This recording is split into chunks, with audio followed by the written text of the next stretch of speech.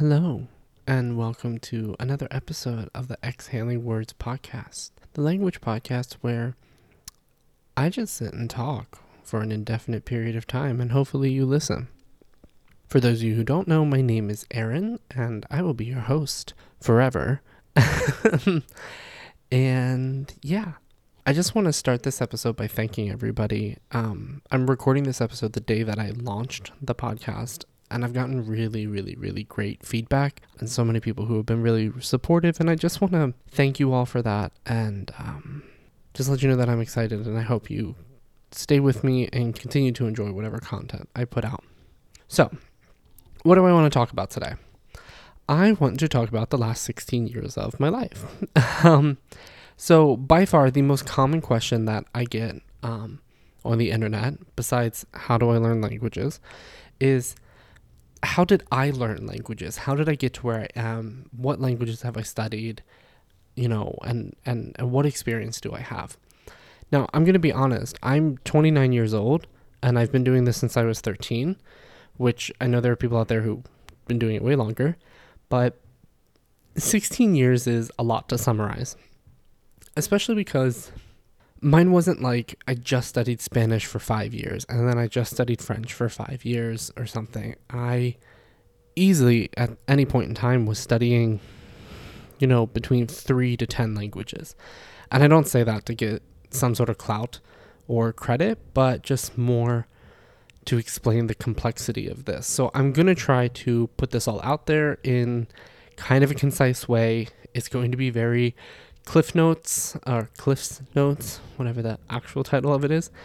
And I'm sure I can get into more detail later in later episodes if people want to know stories about specific languages or specific experiences that I have. So let's start. I was raised in a small town in a rural part of the eastern United States in the mid-Atlantic, and my town was legally monolingual.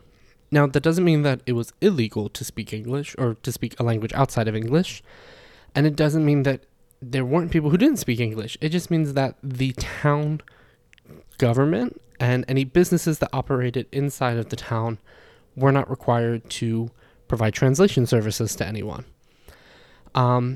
Now, even that fact aside, it was still a relatively homogenous community. It was a lot of white people, a lot of English speakers, conservative, rural, religious white people. We did have, small minority communities, and there were people of colors and immigrant communities around, but they were definitely in the vast minority, and they didn't get a lot of representation. So as I got into like middle school and high school and entered my teen years, I just wanted to know what more was out there.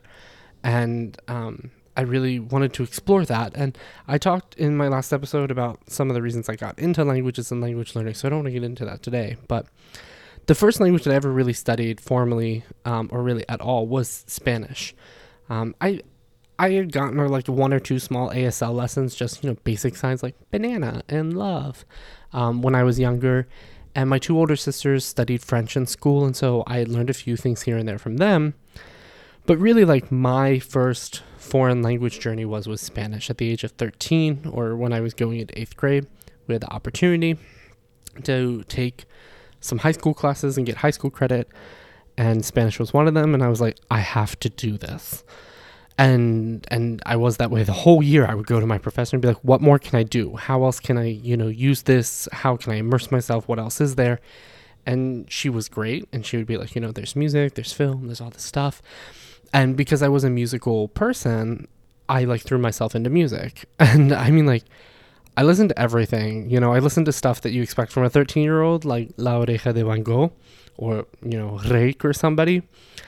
But then I listen to a whole bunch of Cheyenne, which is, what middle-aged housewives listen to, but it's fine. And I loved it. And so when I went on to high school, I, kept studying Spanish, and the church that I grew up in used to do mission trips to South America. So I've been to Peru 4 times. I worked as an interpreter during those trips. I worked as a volunteer interpreter, including simultaneous interpretation for a week. That was awful. That's a whole episode. Here in the U.S., And so Spanish was really sort of like my primary language during those years. After maybe a year or so of Spanish, I was like, I need to see what else is out there. I need to do more. And so I obviously delved into French because my sisters had studied it, and I started teaching myself French. I taught myself maybe my first 2 or 3 years of high school French, and then I did some independent study work with a professor. And then I also got really big into Portuguese, into Brazilian Portuguese. There was a website back then. It no longer exists. If you go on the internet now and type in sharedtalk.com, it takes you to Rosetta Stone. But it used to be like this forum chat website where you could meet people who spoke other languages and were learning languages, and you could do language exchange with them. And it was great. I loved it. And so I met a guy named Marcelo who's from Sao Paulo, and he spoke Spanish, and he was learning like French and English or something. And so he taught me Portuguese in Spanish, which was awesome to do. I also like totally continued with, just exploration. Oh my gosh, I racked up so many library finds because being from a low-income family, my parents couldn't just buy me all the language books that I wanted. So I would go to the library and I would check out things, and I would order books from other branches and have them shipped. And then I would keep them too long, and then I would, have to pay all my hard-earned money from, my after-school job to pay off my library fines. But I ordered, Mandarin books, Japanese books, Arabic, Russian, German. I did a lot of stuff, mostly kind of like what we think of as like the big common, like this is what most people study languages. I hadn't really gotten into things like, oh, let's do Tajik or Kazakh or something. But yeah, I explored a lot, and I really just wanted to see what was out there. So when I got towards the end of high school and I started looking at college, well, I either wanted to be a musician or something else, mostly a musician, but my mother told me I would end up poor and penniless.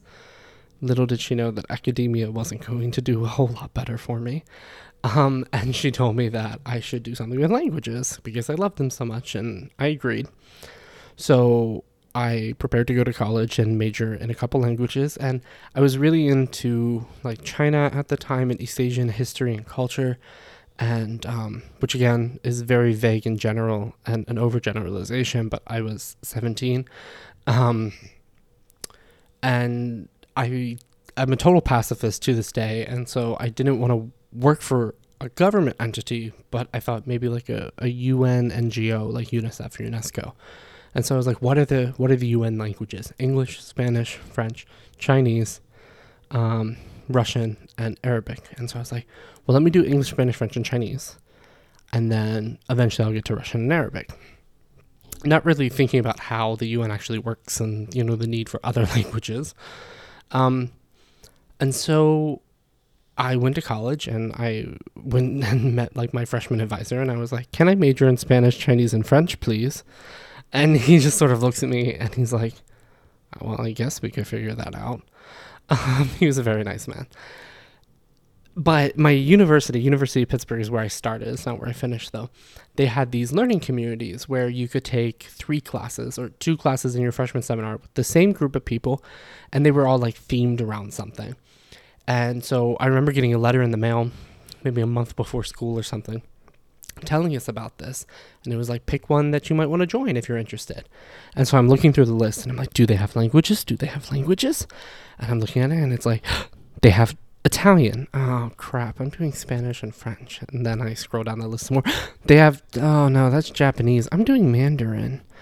And then I scroll down some more, and they have Arabic. And I'm like, well, that looks cool. They had one on like the European Union and politics, and there was going to be a field trip to the UN where you could meet EU leaders, and I signed up for that. Not soon enough, apparently. And I'm still a little salty about it because to this day I still have not been to the UN and toured it, so maybe that needs to be a 2021 goal. Anyways, I ended up getting into the Arabic community, and I just sort of thought, okay, well, I'm going to major in Spanish, Chinese, and French, but it wouldn't hurt to start learning Arabic some. I was so wrong. Not that it hurt, but I just fell in love with Arabic. I always point out to people, like, I love languages, I do. I really do, unlike anything else, and in a way I cannot explain to people. Languages just speak literally to my soul. But honestly, even a language like Spanish or French, which were like my two first foreign languages, they're a part of my life now because I speak them at such a high level that I don't think about it. I just use them. I read books. I read the news. I listen to music. I just don't think about it anymore. But anything else really doesn't stick around in my life for too long. I go through phases where, I'm going to spend a couple years doing Farsi and then I stop. And then I spend a couple years doing Russian and then I stop. Arabic has been my life for almost 12 years now. There have been some phases where I've backed away from it, but it has been a big part of my life for the majority of that time, which really says something to the level of love that I have for the Arabic language. And there will be several episodes devoted to different aspects of the Arabic language. I'm very sure of that. So I fell in love with Arabic. I dropped Mandarin and I really focused on Arabic. I had personal things happen and switched schools and whatever. But that's really where I ended up, like, for college, was I did Arabic, I did French. I didn't do a degree in Spanish. Again, personal reasons. I was kind of an arrogant jerk, and I was a freshman in college, and I spoke better Spanish than a lot of the seniors who were Spanish majors, and I just felt like, this is a waste of my time. And rather than taking that as an opportunity to push myself even further, especially with the help of some professors who wanted me to do that and were really, supportive of me, I had one professor who pissed me off so bad one time because of things he said to me. And now I look back and I go, oh, wow, I was an idiot. Like, he was so supportive. He saw my potential and he had all these great thoughts and things he wanted to share with me. And I was just like, why are you being mean to me? I'm better than everyone else. But this is what happens when you're 18 or 19 years old and you're a jerk and you think you're better than people. Luckily, I've grown up. So I ended up doing my bachelor's degree in Arabic and French. But I feel like that oversimplifies it because it's, okay, I have a bachelor's degree in Arabic and French. But during those years, I still studied Portuguese. I still did some Spanish. I, dabbled in other languages. I had my Swedish obsession during some of those years. And again, later during graduate school, I did a lot of Hebrew. My Arabic professor was from Palestine. And again, being a pacifist, and not liking all of the heated debate around politics, I really just thought, let me learn Hebrew and try to see both sides and read literature and understand everyone's perspective. And so I did Hebrew, I did some Turkish, I did a little bit of Hungarian here and there. I practiced with Russian some more. And so I just sort of just did things in the evenings and weekends, depending on what I sort of was interested in during those years. When I lived in Jordan in 2012, which is not quite the end of college, but close. I finished my bachelor's degree in 2013. I lived in Jordan in 2012, and we had to write a research paper. I look back at it now and go, that is the worst 10 pages of Arabic I've ever written. But at the time, I was very proud of it. After 3 years of Arabic, writing 10 pages about linguistics, I was astounded that I could do it, and it was hard. But the topic that really interested me was Arabic's contact with neighboring languages. And my first inclination was Hebrew because of having studied Hebrew and because of my interest in Palestine. That didn't go well because since Hebrew and Arabic are related, sometimes it's really hard to see, is this a loan? Is this influence? Is this just a native Semitic root that got brought back during Hebrew's revitalization? It got complicated and political. Whereas Persian is an Indo-European language. And so when you look at Persian and Arabic, it's far easier to be like, oh, that's from Arabic. Oh, that's influenced from Arabic, or that's Persian's influence back on Arabic. And so it was much easier to sort of approach, especially for somebody like me who didn't really have formal training in linguistics. So I wrote that paper and I started studying Persian. And I lived in Jordan at the time, and I was like, well, I'm here. Might as well go to Iran or Israel, one or the other. Except for that was spring of 2012, which, if any of you remember, Iran and Israel were lobbing insults and threats at each other left and right. There's still a lot of threatening back and forth between the two governments, but it was really bad in 2012. And my aunt, who's always been supportive of my education and has read every application and essay I've ever written, called me one day while I was thinking about doing this and looking at how to get an Iranian visa or, how to get an Israeli visa and stuff. And she was like, look, I don't care what it costs. I want you back in the US. I would just feel safer, or I would feel better knowing that you were safe here. And so I started looking at programs in the US, and I found Arizona State University has a center within it called the Malikian Center, which works on like post-Soviet spaces. And they have a summer program called the Critical Languages Institute.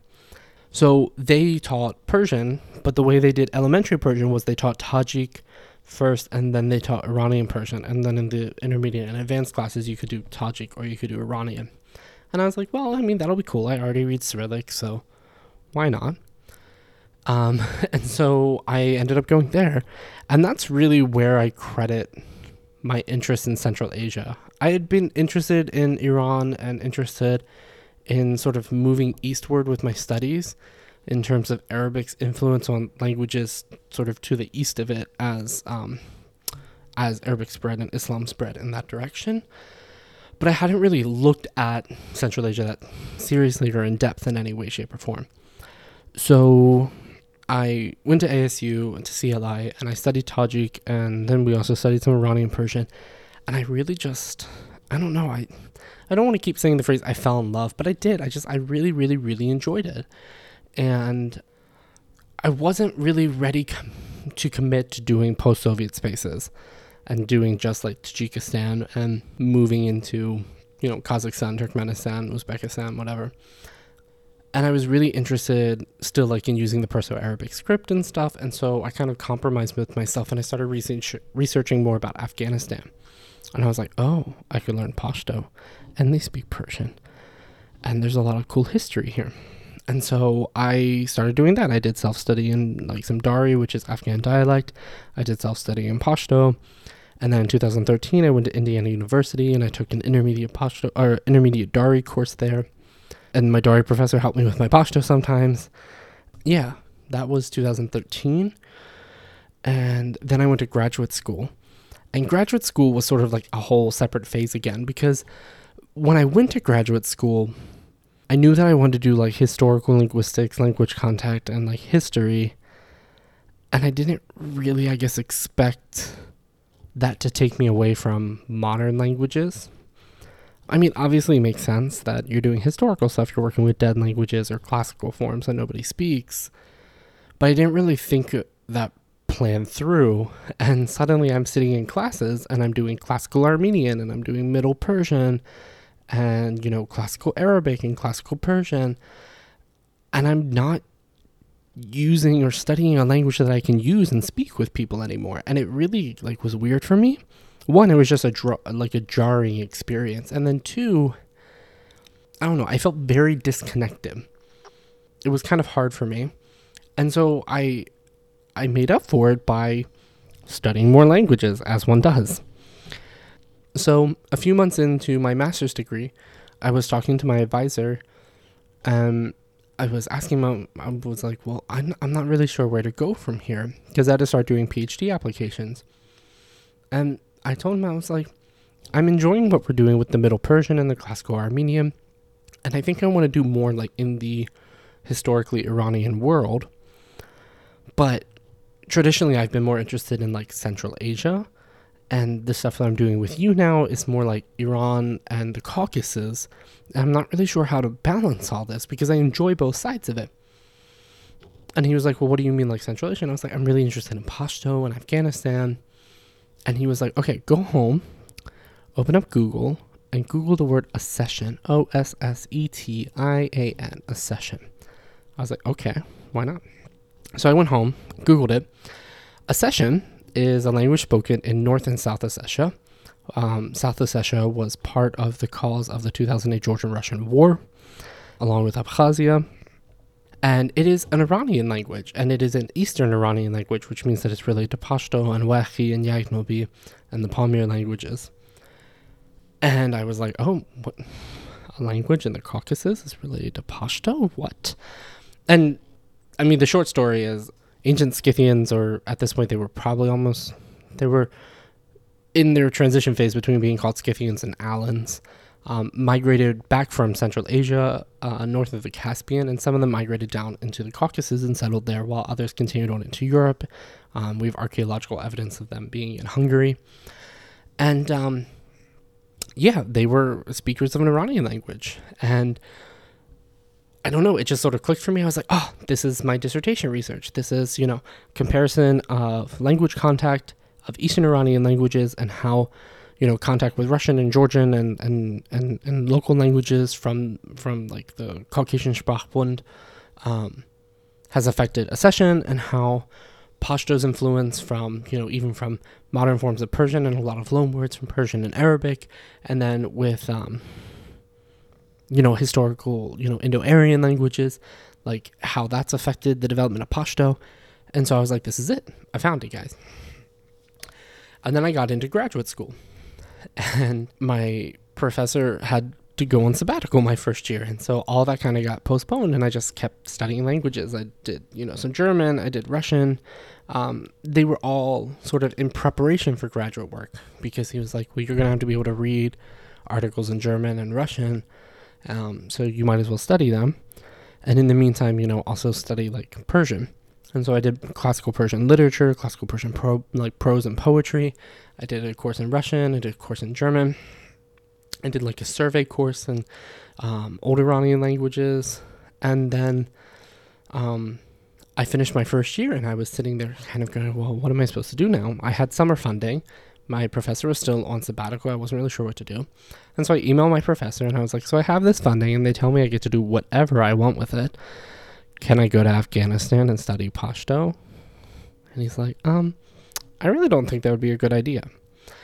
And I double checked with my Dari Pashto professor, and I was like, what do you think? And he goes, right now it's probably not safe for Americans. So that was next. And then I was like, well, can I go to Tajikistan? I found one Pashto professor in all of Dushanbe.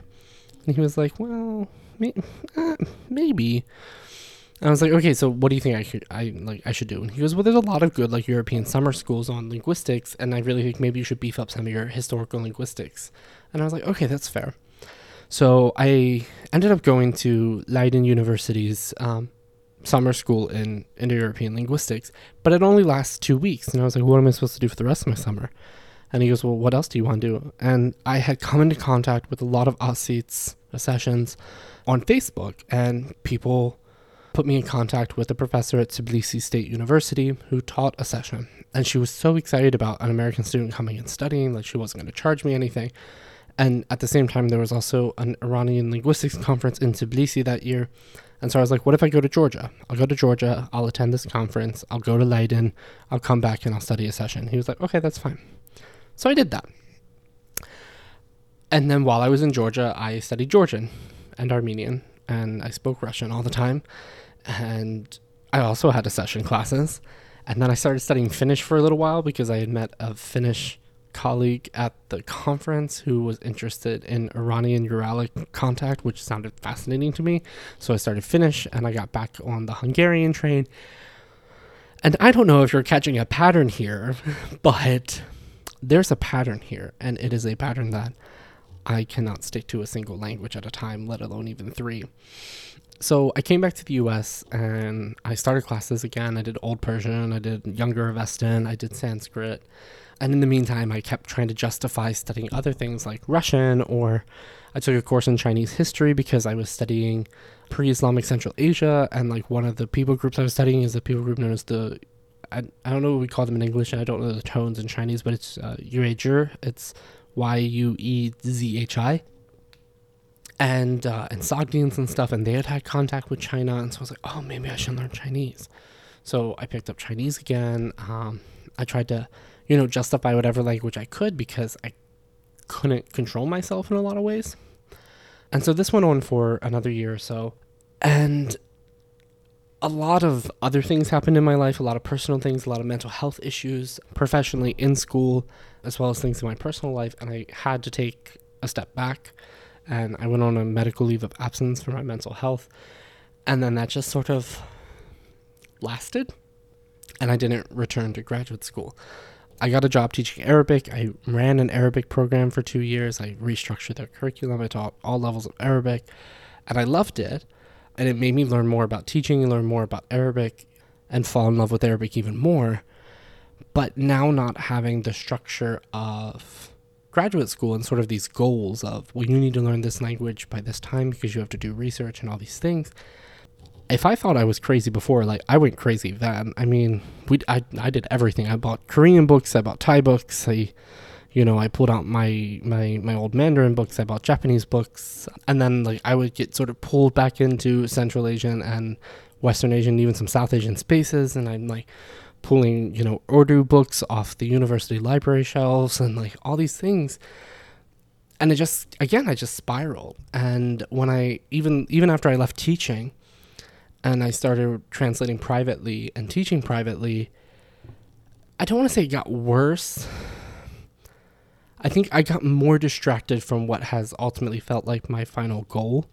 I got more structured about it. I would come up with reasons and I would come up with study plans and focus, at least for a couple months, on a language or a region. Like I did several months of just doing like Balkan languages, and I did Hungarian and Romanian and BCS and Albanian and stuff, and some Greek. I structured myself to do stints on working on things like Sicilian and Maltese and justifying it around interest in the medieval Mediterranean. But it just still all felt very distant from where I should be, or what felt more like home in a way. That's not the best phrase for it, but it's the phrase I have right now. And so recently, over the past year, I've taken some time to step back and look at it and go, what really should I be working on? Not just from a professional standpoint, but like, what do I love? What do I always love? What do I always come back to? I always come back to Arabic. I always come back to Persian. I always come back to Armenian. I always come back to like parts of Central Asia, like Tajik or Uzbek, or recently I've been getting into like Turkmen and Kazakh. I always come back to Pashto. And I really sort of came to terms with the fact that, like, again, not the best phrase, but this is my home. It's not my home, but this is where I feel comfortable linguistically, and it's a region of the world that I really love. I mean, I still think my MO in a lot of ways is lack of self-control in studying every language I feel like on whatever whim. I mean, even now, I say I have self-control and I'm working on Western and Central Asia. Go to my Instagram. I'm also studying Malayalam and Telugu, which are both Dravidian languages spoken in southern India. And I'm studying, Irish and Scottish because I'm Irish and Scottish, and I thought it would be cool. So there's still a lot of randomness there. But yeah, I mean, that's in a short period of time. That is the last 16 years of my life and all of the languages I've studied, and not even all of them, to be honest. If we're counting everything constructed, dead, living, multiple dialects, like we're looking at something like 100 languages. I don't say that to try to gain clout or anything. If anything, I say it to like shame myself. I mean, where is the self-control, one? And two, out of those 100 languages, how many languages do I have a decent proficiency in? Like, let's say B1, B2 or higher. If we're saying C1, C2, we're looking at 4 or 5. B1, B2, we can tack on maybe another 4 to that, which is still, nice numbers-wise, but I don't have the same sort of depth of fluency and understanding in a lot of these languages as I do in, say, Spanish or French or Arabic. And for me personally, that's something I really do care about. As much as I love the experimentation and the curiosity and trying everything, I really do care about depth and understanding culture and history and nuance. And so, yeah. Anyways, that is the past 16 years of my life in 20 minutes or so, or maybe 30 minutes. I'm sure that in coming episodes, I will have time to talk about specific stories. I mean, even just something like Arabic, that's several episodes. I could talk about my history with Arabic for a whole hour and then, spend a whole year just talking about the things I love about Arabic, while something like studying a session would just be one episode, but that's still a whole episode. So trying to put 16 years of uncontrollable, ASD-driven language learning into 30 minutes, that's kind of hard. So I hope that sheds some light on some of this for whoever's questioning or wondering sort of what my background is or how I came to all of this. So as always, if you're interested in getting in touch with me in some way, I'm on all major social media, meaning Instagram, Twitter, YouTube, and Facebook as Polyglot Aaron, all one word. Aaron is spelled E-R-I-N. I'm most active on Instagram, so that's where you have the best chance of getting in touch with me, but those are all the options. If you're not a social media person, but you like podcasts, by all means, email me, polyglotaaron@gmail.com. Thank you for taking the time to listen to me just talk. for another 30 minutes today. And I will see you all next time.